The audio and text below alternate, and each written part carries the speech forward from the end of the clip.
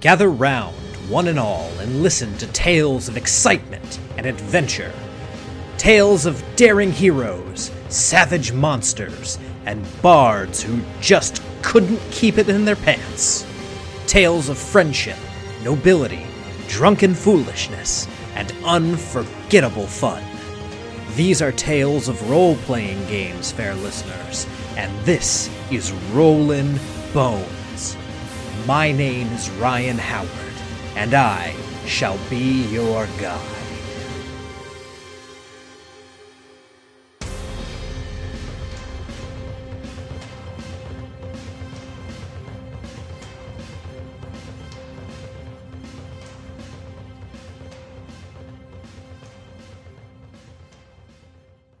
Hello everyone and welcome to Rollin' Bones with Ryan Howard, your source for the best in RPG interviews. I am your dungeon master, host, and king of the boneheads, Ryan Howard, and today Shane Lacey Hensley returns to Rollin' Bones to discuss the current Kickstarter campaign that's going on for the Savage Worlds Adventure Edition update of Deadlands, entitled Deadlands, the original Weird West role-playing game.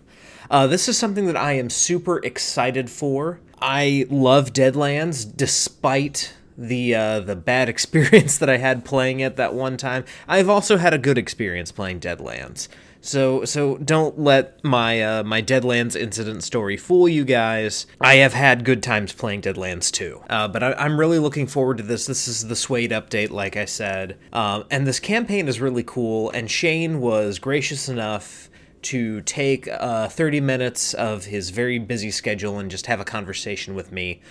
So this interview is going to be a little bit on the shorter side, so, with that in mind, to give you guys kind of a full-length episode and to, let me kind of shoot my mouth off for a little bit about some things, this rant's going to be on the longer side. So, before we get into the interview, before, really anything else in this little intro here, I just want to remind everyone that we're available on Anchor.fm.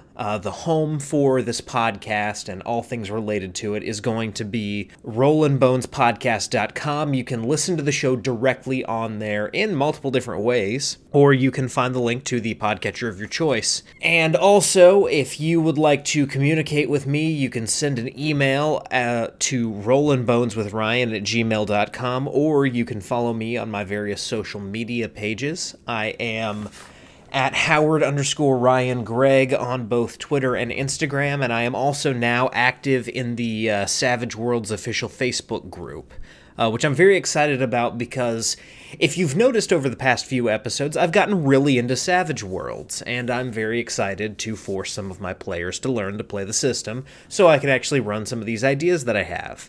One of which would be like a G.I. Joe game. I'm actually thinking of taking that to conventions and once I've established, okay, I'm going to try to go to this Savage Worlds-focused convention, bring that G.I. Joe game or, bring some kind of cool Savage Worlds thing that not a lot of people are doing. And, I've really gotten into Savage Worlds recently, and that's something that we kind of bring up on the podcast today as I'm talking with Shane, and, the person who's primarily responsible for that is, of course, Karl Kiesler. It really took someone just kind of turning a mirror on me and saying, do you see all of this? This is all that you can do in Savage Worlds. You can play Sin City in Savage Worlds. And I was just like, I can play Sin City in Savage Worlds. Yes, I can. So yeah, that's why we're talking so much about it recently, because it's been kind of an obsession. And we'll get back to that in just a little bit. One thing that I want to do with this intro right now is just kind of do some updates on some Kickstarter campaigns. Let's start with one that we had on a few weeks ago, and that is, of course, Joshua Cade's Dungeon Tape. And that Kickstarter, we're at 36 hours to go, people. We are, just over a day to go with this campaign. We don't have any stretch goals unlocked. Let's see if we can get that first, woodland stretch goal unlocked by the end of this, 36-hour period as I'm recording this. That'd be really cool just to have that unlocked and, be able to see some of that variety in the offerings that Joshua has for us. So Other than that, let's also look in on, of course, the Deadlands campaign. I give a update in the episode with Shane, but this is a more up-to-date one since I'm recording this on Saturday. So, as of right now, we have 10 days to go on the project. We are at $331,000. If we were only at $331, I'd be very concerned. But we've got some really cool stretch goals unlocked already. We talk about some of those in the campaign, but currently what we're working on right now is the Horse Eater, which is a Savage Tale from Deadlands Classic, and now Shane is putting that in print for the first time. It's going to be part of the physical or PDF Weird West companion that you'll be getting with all of your different pledges, depending on where you're at. And so that's just some added value and some adventures to get people started. But yeah, you guys have approximately 10 days as I am recording this to jump on this campaign and unlock some of these stretch goals. I'm super excited for this game, guys. I really am. And, as the campaign says, everything's written and formatted, so, within a few weeks of the campaign wrapping up, you will receive your PDFs, and you'll be able to, start running in Suede with Deadlands. The physical copies won't be here until, I believe, November. Hopefully, with current circumstances being what they are, that won't be delayed. Things are starting to open back up again, which I'm very excited about. Hopefully, we'll be able to get into some conventions by the end of the summer, into the fall, and I'll be really looking to kind of ramp up convention attendance from, late 2020 into 2021. I want to start running convention games again. I want to be active in the broader RPG community, so I can play with a bunch of different people, try a bunch of new things, and also, spread the word of Rollin' Bones with Ryan Howard to people who have not yet heard of us. So that is our Kickstarter update out of the way. One thing that I really wanted to plug real quick, I talk about this with Shane because it was something cool that I discovered, but I want to shout out a company that's got a really cool product right now. And they could actually, use people purchasing their stuff and jumping on their bandwagon right now because currently they are being affected by the pandemic. But I just wanted to shout out Knuckle Duster Miniatures. I found them online while looking at Western minis to put on my table for when the Deadlands stuff is done and I'm able to actually run games. And so I found these guys just through a Google search. And they've got some really cool minis. Unfortunately, you can't order directly from them. That's part of why they're being affected by the pandemic. But they do have some retailers who are still able to sell their products. Dark Horse Hobbies is where I got my minis from. But they make these really cool Western minis for a game that's called Gunfighter's Ball, which is a miniature tabletop game. But they've got some really cool offerings. The thing that hooked me was they've got historical figures, and specifically they have historical figures from the Tombstone incident. The gunfight at the OK Corral, which, those of you who have heard me talk about this before, Tombstone is one of my favorite movies of all time. And so I was able to get the Cowboys faction from Tombstone as well as the Earp faction. So I've actually got a Wyatt Earp figure that I can set on my battle mat and go, and you encounter Wyatt Earp, and my players can go, who the hell is Wyatt Earp? Which, that will make me feel terrible when it happens, but at least I'll have a Wyatt Earp mini. And, Gunfighter's Ball, Knuckle Duster Miniatures, you guys have some great products here. I'd love to bring you on the show to talk about what Gunfighter's Ball is and, just kind of spread the good word because these really are good quality miniatures. They're metal. So those of you who don't like metal miniatures, they are metal, but I feel like they're pretty good quality. I've painted one of them so far, and it ended up going really well. It was a mini that looked a lot like Clint Eastwood from High Plains Drifter, so I painted him up, and he turned out great. But I just want to give them a shout out, and if anyone out there has any connection to Knuckle Duster Miniatures, or you work for them or something like that, have them hit me up because I really do want to bring people on the show who are making products like this, because I like good quality product.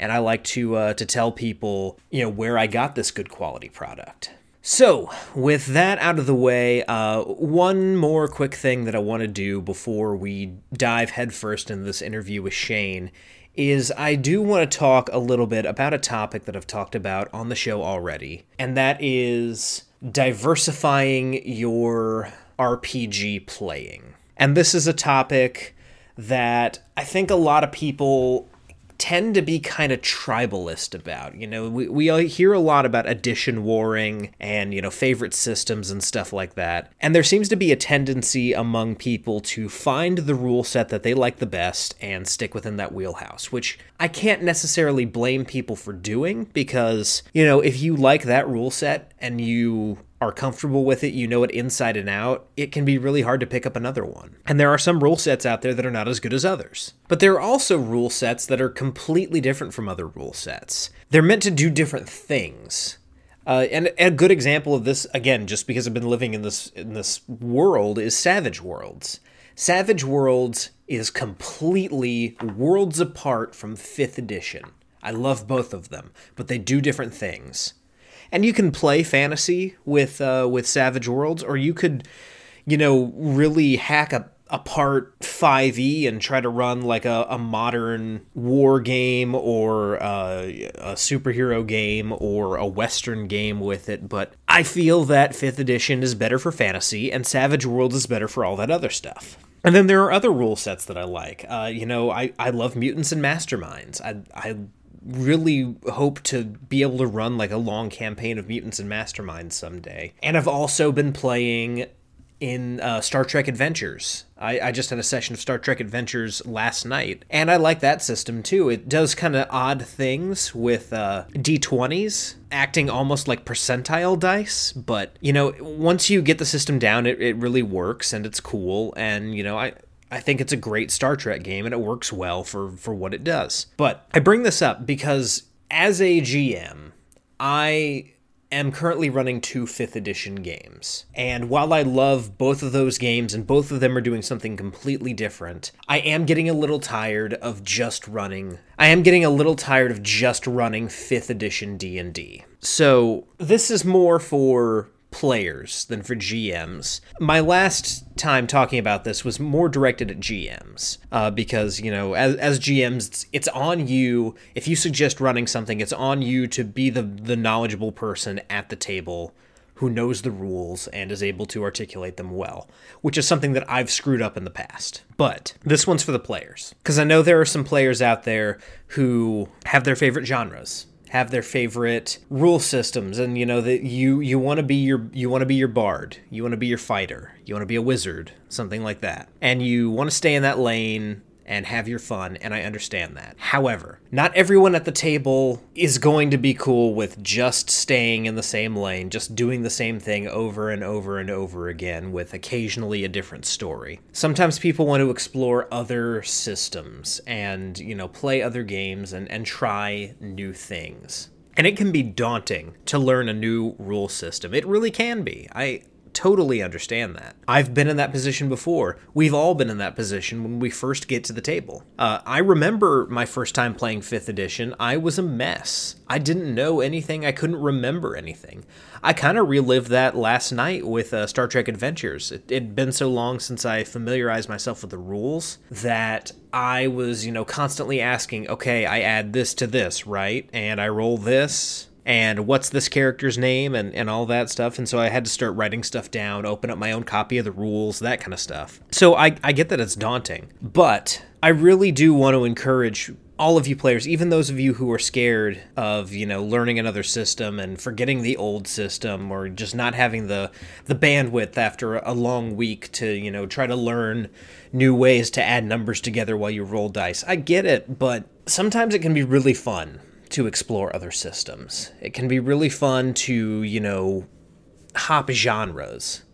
Think of it almost like, you know, television or video games. Every TV show has a different rhythm that you have to get into to, you know, kind of enjoy it. You can't go into a show, let's use shows that I've been watching recently. You can't go into The Boys, which is a fantastic show, with a Star Trek mentality. They're two completely different shows. And if you think that you're going to, sit and watch an episode of The Boys the same way that you watch an episode of Star Trek, you're not going to enjoy yourself. And so you kind of have to find the mode that you have to be in to enjoy one or the other. And, if you think about it in the terms of video games, as a general rule, have different controls. A lot of them have kind of similar controls, especially, on like a PC where, you use WASD to move around and you shoot with the mouse. But some of them have wildly different controls, and you have to get used to those controls, used to those rules that you're playing in,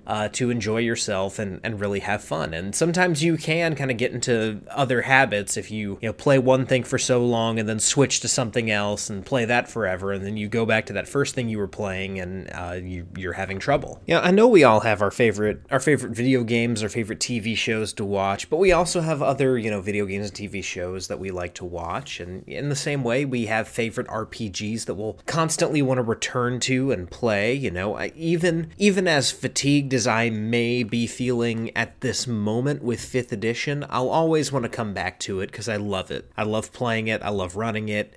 It's easy to teach people. It's a good system. But, as players, don't be afraid to try something new. Don't be afraid to, try to familiarize yourself with a new rule system. And, this is where I kind of have to loop GMs back into the conversation, because there's a couple different ways that you can successfully introduce a new system to your players that, you should probably implement. Firstly, if there are any starter resources for the system, and typically there are, that just kind of explain the basic rules, make sure your players have. Make sure they're able to, reference something about these new rules that they'll be trying to learn. And if there isn't one, then it's kind of on you to make one. It really is. It's on the GM to ensure that everyone kind of knows what they're doing when it comes to everyone learning a new system for the first time.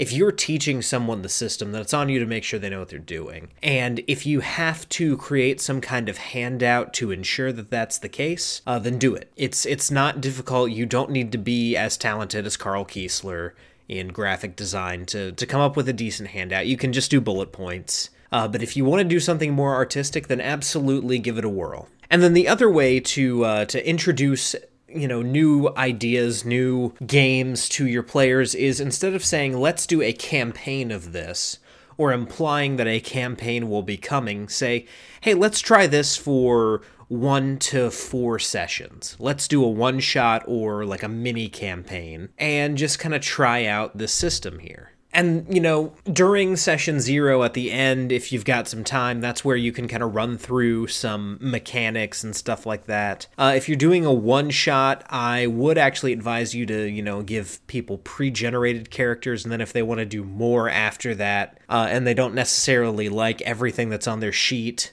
with the pre-gens at that point, do a session 0 and have everyone create your characters.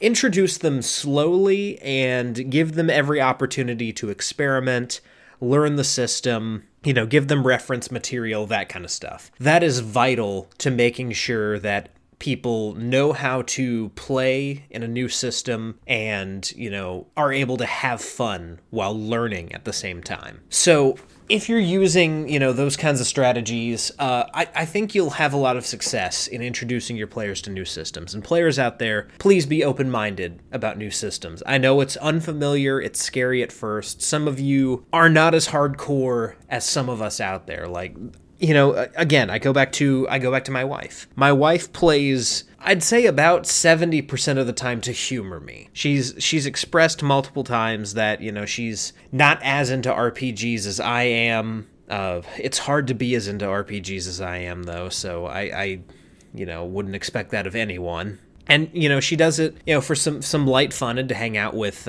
friends of ours. For people like that, learning a new system is going to be difficult.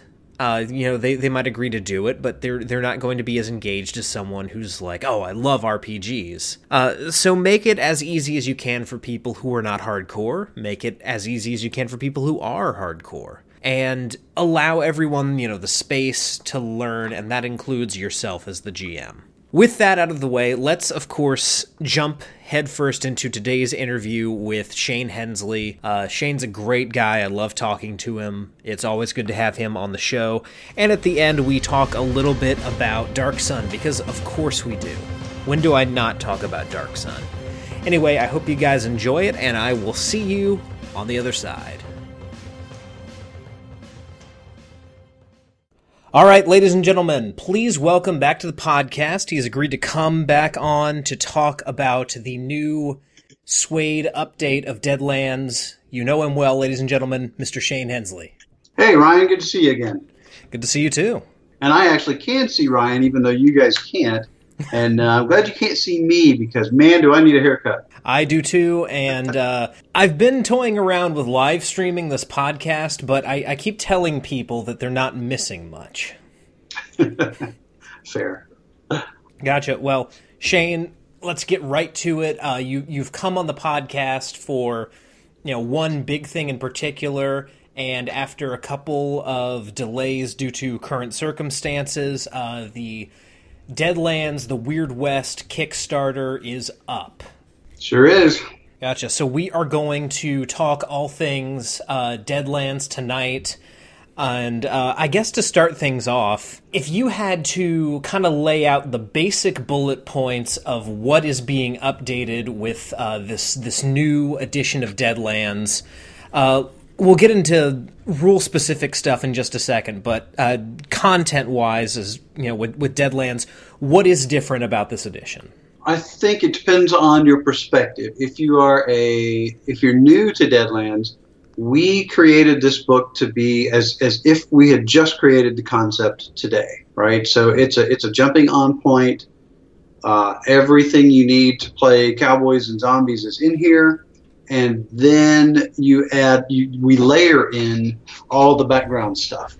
And for the new player, it's just enough to know, okay, so there's this thing called the Great Maze, there's the City of Gloom, the Sioux Nations are a thing, the Coyote Confederation's a thing, Deseret's a thing, etc. For the older players, the ones that have been around for a while, they're going to see all of the places they're familiar with as they are now in 1884. So the timeline's been advanced. We give a brief core book style history of what's been going on in those places, and a lot of the big stuff that happened in the Servitor plot point campaigns are all wrapped up, described, and now we've moved past all that. So I think that's probably the nitty gritty answer. The focus is another thing. So while we've been focused on the big meta plot stuff for a while with the Servitors, we've now kind of returned back to the small town local horror stuff that we actually started with, and we still have some big meta plot stuff going on, especially with the Cackler, which you'll see more about. But really, we want to kind of get back to the grounded nature of the game and let that roll for a while. And the best place to see it is in the Horror of Headstone Hill box set that we're doing, which I think is super cool. So what it is, it's kind of how I ran Deadlands in the very beginning in the playtest days.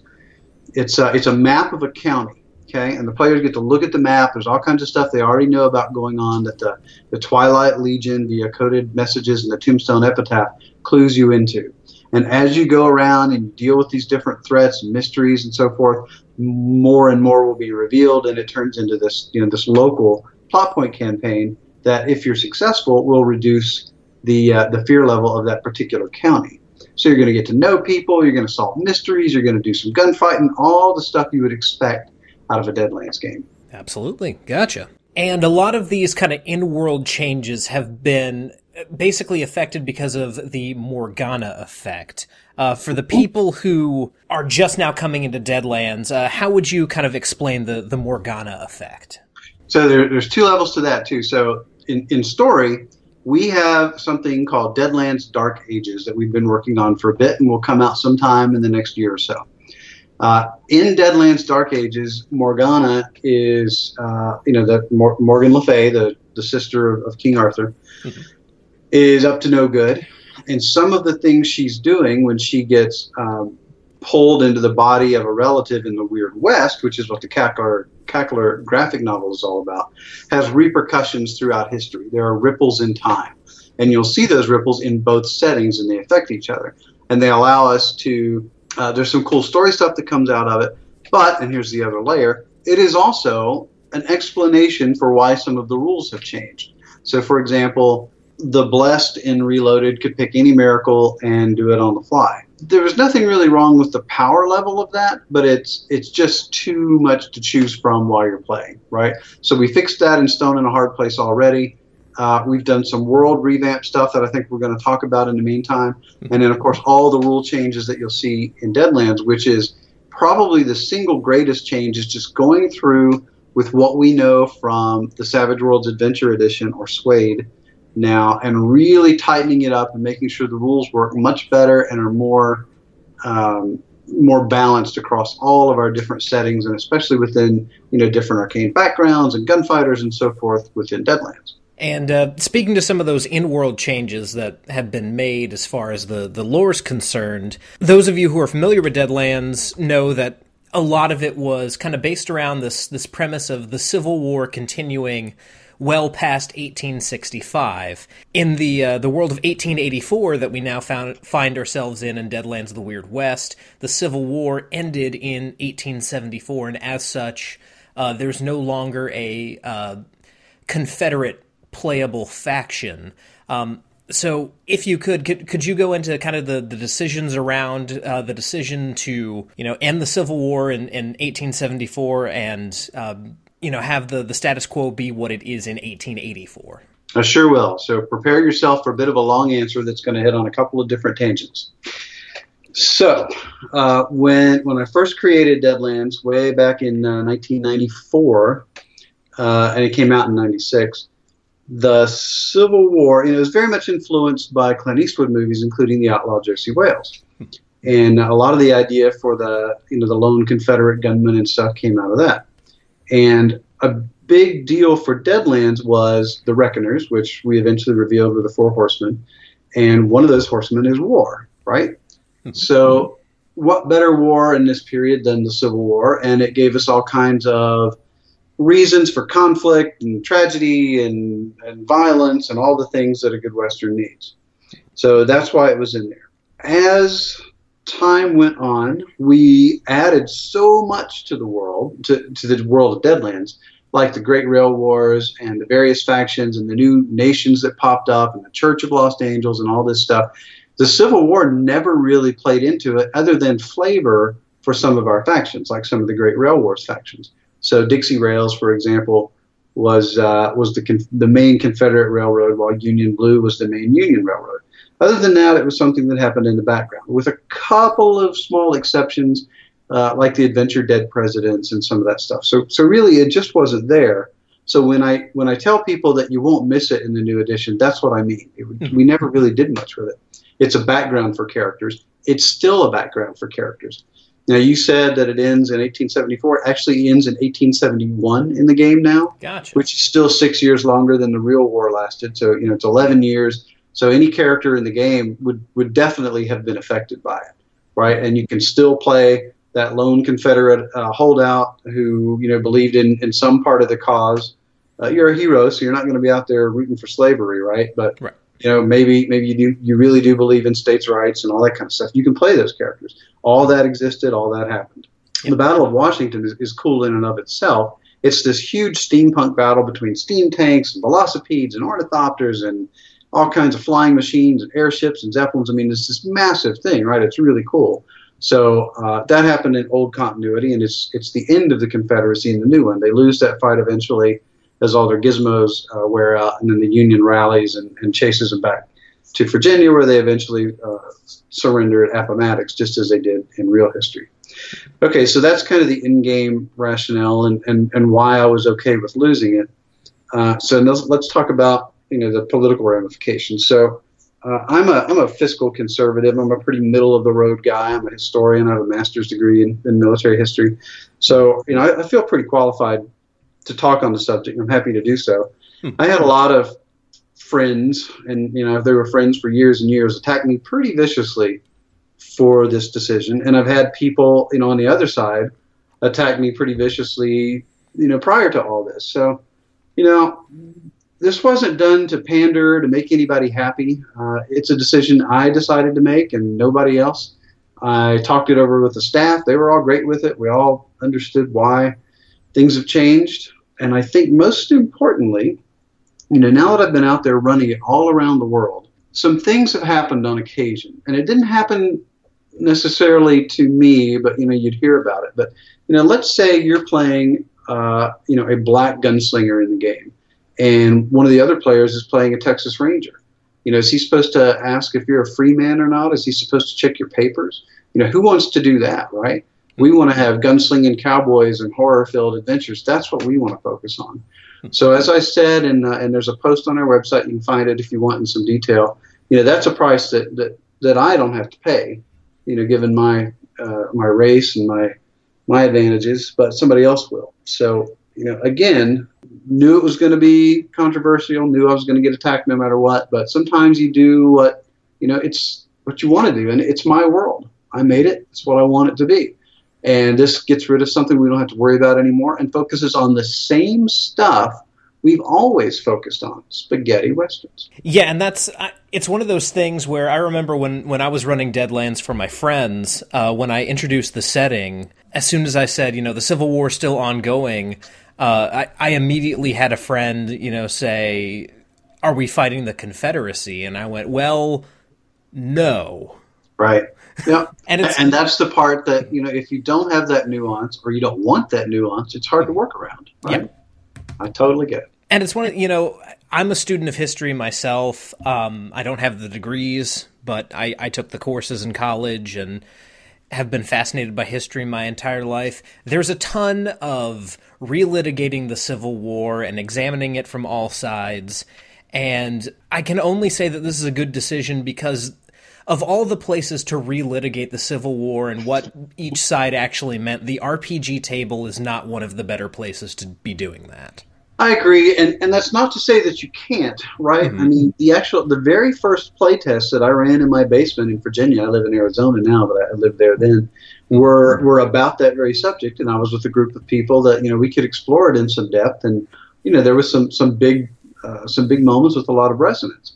Mm-hmm. But, and again, if the right occasion comes up, we might do it here too. But generally, we want to focus on monster hunting. That's our bread and butter. That's what's fun. We want you to be a cool gunslinger or a huckster or a brave or a shaman, doing whatever it is you do out there fighting monsters and solving mysteries. That's what the game's about. If you and your group want to tell a more poignant story, more power to you. Now, kind of turning away from the story a little bit and talking specifically towards some of the mechanics, one of the big updates that, kind of comes with Suede is the whole system of bennies, because I remember in both Classic and Reloaded, there were multicolored bennies that Deadlands utilized, and it seems like that has gone by the wayside. So how would you kind of explain that update? And so we really only lost the red chips because the blue chips are just earned through their conviction now, right? Mm-hmm. So I actually have never really liked the different colored chips in the Savage Worlds version. I think they were fine in Deadlands Classic. I haven't played with them probably in 8 or 9 years. Mm-hmm. So, to me, this is just, it's a no-brainer. Some people are going to get upset by it. They get excited by the different colors and doing so and using them. But really all they're losing is the red chip, which gives the martial chip. And if you want to do that, more power to you, go for it. It's your game. You do what you want. But officially, we're just not going to do them anymore. Conviction will be earned. Everything else is just a Benny. Gotcha. And honestly, the rules as they're written, especially in just the core Savage Worlds rules, reflect that. It's just a different economy than it would be if there were 3 different colors of legend chips. Mm-hmm. So there are underlying mechanics at play here too, but it won't break the game if you do it the other way, but we think it's smoother and easier the way we're doing it. I mean, with that in mind, let's take a look at this campaign here. I've donated to it. I am in at the 125 Marshal level. Well, thanks. My dinner was on you tonight. But there's some really cool rewards here. One that I'm actually it tempted me for a little bit, but I'm gonna pick it up on the I think it's Pledge Master afterwards. Uh-huh. If it's still being offered, because you guys for the all-in highest tier have finally put out the official Deadlands Marshal's badge. Yep. And for those of you who haven't been following the campaign, it is a full-on metal Marshal's badge. Is it made out of tin? What's it made out of, Shane? Do you remember? Well, it's brushed steel. I can't tell you exactly what what components are in there, but it's steel. I don't have a sample yet. Mm-hmm. We just know it's steel. It's not tin, but it is modeled after the real U.S. Marshal's badge. There's actually several designs for that in history.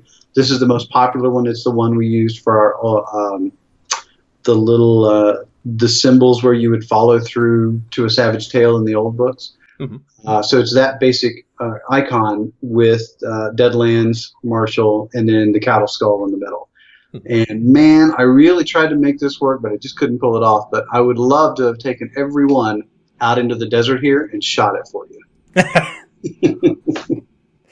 I did see people in the comments talking about, are we going to get one with a hole in it? But so we're still actually looking into putting a hole in it, or maybe what I would actually like to put is like a half hole on the corner or a dent or something to show that you survived. Yep. Right? I think that'd be pretty cool. Absolutely. But if you die, you could be harrowed. Also true.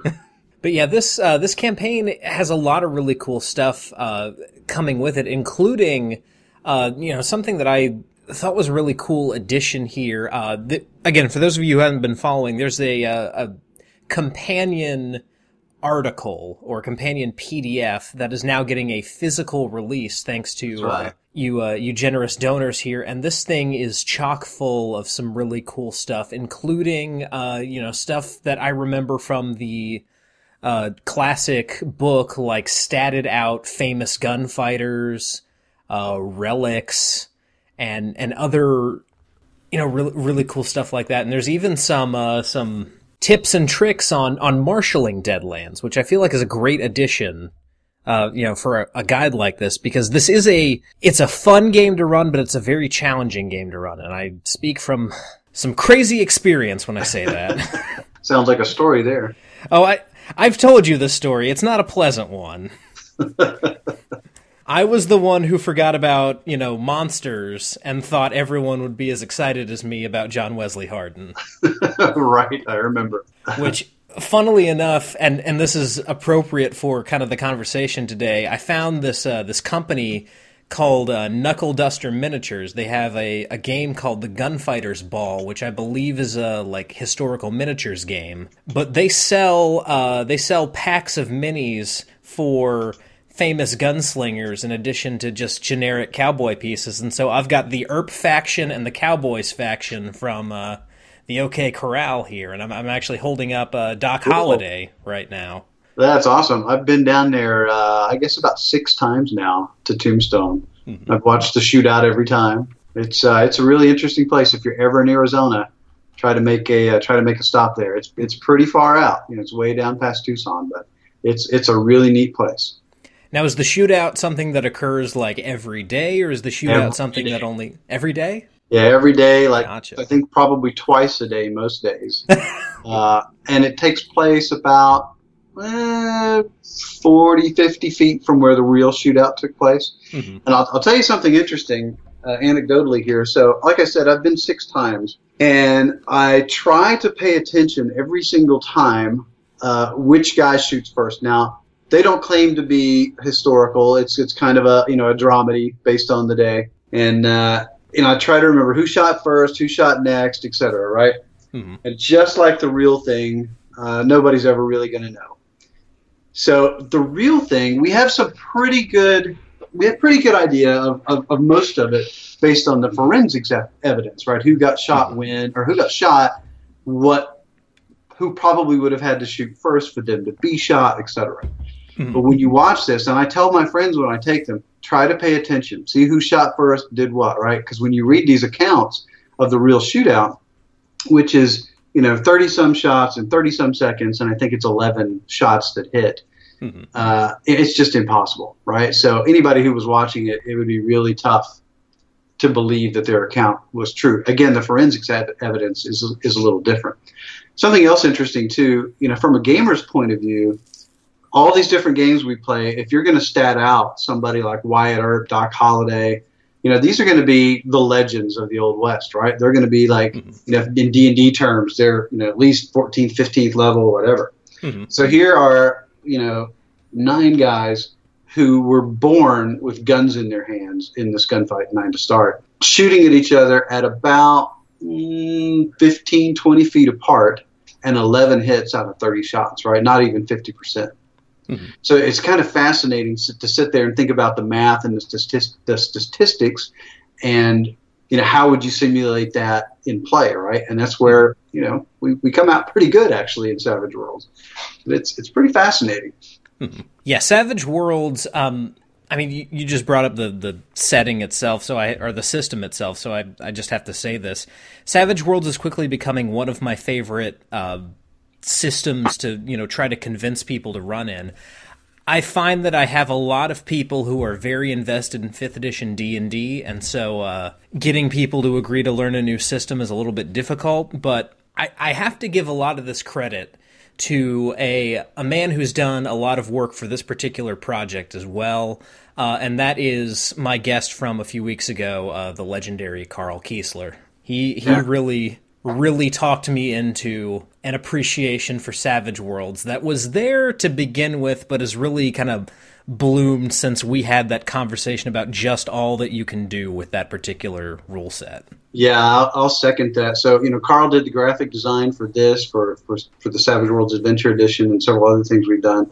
He's just an amazing graphic artist, but perhaps even more amazing, he's just a really great guy, and he runs an amazing game. He's one of those great GMs that doesn't say, no, you can't do that. It's, well, you can try, but, right? And he does it with a smile, and his games are engaging, and they're fun, and they're silly but not dumb, right? You sit there and you laugh the whole time, and you just have a fantastic experience.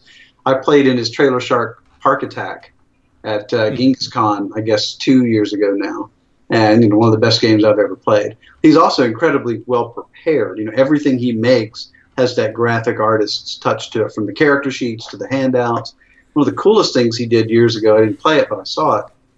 He ran a Savage World Star Wars game, and all of the characters were done up like the Kenner toys. So you had like the hanging tag or the packaging that the toy came in. And on the back was your stats, all done up exactly like that old packaging. It was amazing. Yeah, I insisted that he send me his materials for not Tombstone, because we were just talking about Tombstone. The materials that he did for Sin City. And I confused those two because those are my 1A and 1B favorite movies. But he was kind enough to send me all the stuff that he had for that Sin City one-shot that he did, and I will, like I told him, be happy to run that for my players, and sad to tell them that I didn't come up with it first. Man, I'd love to play that. I love Sin City too. Apparently Marv is just an absolute tank in Savage World, so I'm sure. Yeah. Well, with this Kickstarter reward, it's going on right now. As we are recording this, we have approximately 15 days to go. Once this goes up, we'll be, just under 2 weeks. And with it, initially, what you can get is, we obviously have the player's handbook and the full-on Deadlands box set for this the Suede update. But if you go in at the higher levels, you can also get the Horror at Headstone Hill, which Shane mentioned, kind of being the first adventure box set for this setting. Is that be accurate to describe it that way? Uh-huh. And then from there, the more you go in, you've also got the cardboard punch out pawns that I believe Paizo has made very popular in recent years. And these are just like those. We love Paizo. We love their pawns. Ours are die cut around the edges of the characters, so we took that extra expense. So I think people will like that. They look really nice that way. Absolutely. And then at the absolute top of the heap, there is, the metal upgraded Savage Worlds dice. There is the Deadlands dice tray, and then of course the glorious official Marshal's badge. All of these rewards are available, including other things like ammo counters, which is just ingenious. I love that they look like revolver cylinders. Thank you. And then all the cool stretch goals that are being unlocked, including Harrowed cards, additional archetype cards coming in the box set, and of course that companion book that we mentioned. Mm-hmm. Now, I know that you have to go pretty soon, but if you'll hold on with me for just a couple more minutes, I Sure. do have a non-Deadlands tangent that I kind of want to go down for just a little bit, because since our last conversation, I kicked off a 5th edition Dark Sun game. Sweet. And I just want to talk with you for a few minutes about your contributions to that amazing setting that so many of us know and love. In fact, I know you guys can't see this, but on Shane's wall I can actually see a Brahm piece just over his shoulder. Signed by Brahm. Yep. Of what appears to be the main cast of kind of the Dark Sun books on a boat in the Silt Sea. And so you were primarily working on the City by the Silt Sea box set, which was the last box set released for 2nd edition Dark Sun. Is that correct? I didn't mind Lords of the Last Sea by Matt Forbeck come out after that. Huh, that is a good question. I think it did. Gotcha. Matt and I were working on Deadlands together while we were still doing some of that stuff, and I think his came out after City by the Silt Sea. I also did Earth, Fire, Water, and Air, and a bunch of the monsters for the Monster Companion. Gotcha. So what is it about that world that you feel like is so kind of, magical even to people now? What is it that you feel like sets that apart from so many other D&D settings? Great question. Well, first off, so it was my friend Timothy Brown, and then Troy Denning and some of those guys created it, right? Mm-hmm. And Tim's a big buddy of ours, and he actually created Dragon Kings, which is a new setting, a couple years old now, for Savage Worlds, which has that same vibe. But I think, the first thing, the most genius thing they did is it had this cohesive look, right? Brahm did all of the exteriors, the covers, and Bruno Baxila did all of the interiors, so it had this. It all looked the same, right? It all felt like one cohesive world, and you really got a feel for what the place looked and felt like. Mm-hmm. For me, and I probably didn't understand it at the time, but it's got a touch of the planetary romance vibe, which is the John Carter kind of planet hopping stuff, even though it's just one planet, but it's different environments and something different than your standard Tolkien fantasy, which I've just never been that into. But I guess the biggest thing for me is that it was hard.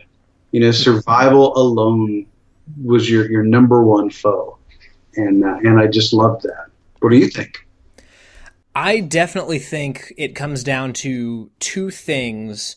One is just how different everything in the world of Dark Sun is from what you expect in Dungeons and Dragons, down to you don't fight orcs because there are no orcs, they're all dead, and all the way through, if you are casting spells, you're literally pulling your energy from the earth, so people will probably try to kill you if you're using magic recklessly. Yeah. And then the other thing is, I think players, even some players who will kind of deny it, players like that feeling of your character could die at any turn. Right. Yep, me too. And that's why I made Savage Worlds, right? I like those tough worlds where it's not a gimme. It's tough. And so when it comes to City by the Silt Sea, what was kind of your goal with that one? And we don't have to get too deep into that, but that's a setting that I have not gone near yet. I've been mostly in the tier region with my players. So tell me a little bit about your setting and what it is that you were setting out to do with that particular. Well, it was a long time ago, so let's start there. But what I remember, the city is called Guistanol, and it is literally surrounded by a silt sea, which it's a sea of incredibly soft sand that you can sink in. It's really cool just to be out there. There's this giant flying manta rays that fly overhead. I mean, it's just a beautiful image to think about. One of the things I remember thinking about was I ran at the Mountains of Madness for Cthulhu for my friends.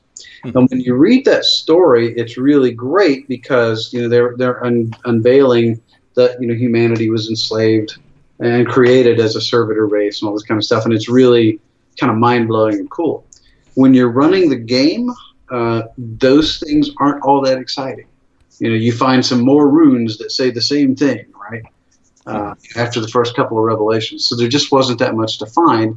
And unlike D&D, where D&D is a loot-driven game, where that next magic sword or ring or potion or whatever is important, they're just not in Cthulhu. So with City by the Silt Sea, I really wanted to make sure that as you found stuff, which my marching orders were to reveal some stuff about the founders. I can't remember what they're called now. And make sure that it's exciting and fun and so forth. So I had to reveal that information, and I wanted to do that in a way that was fun, but also provide lots of cool loot and encounters and stuff to fight, right? Because that's D&D.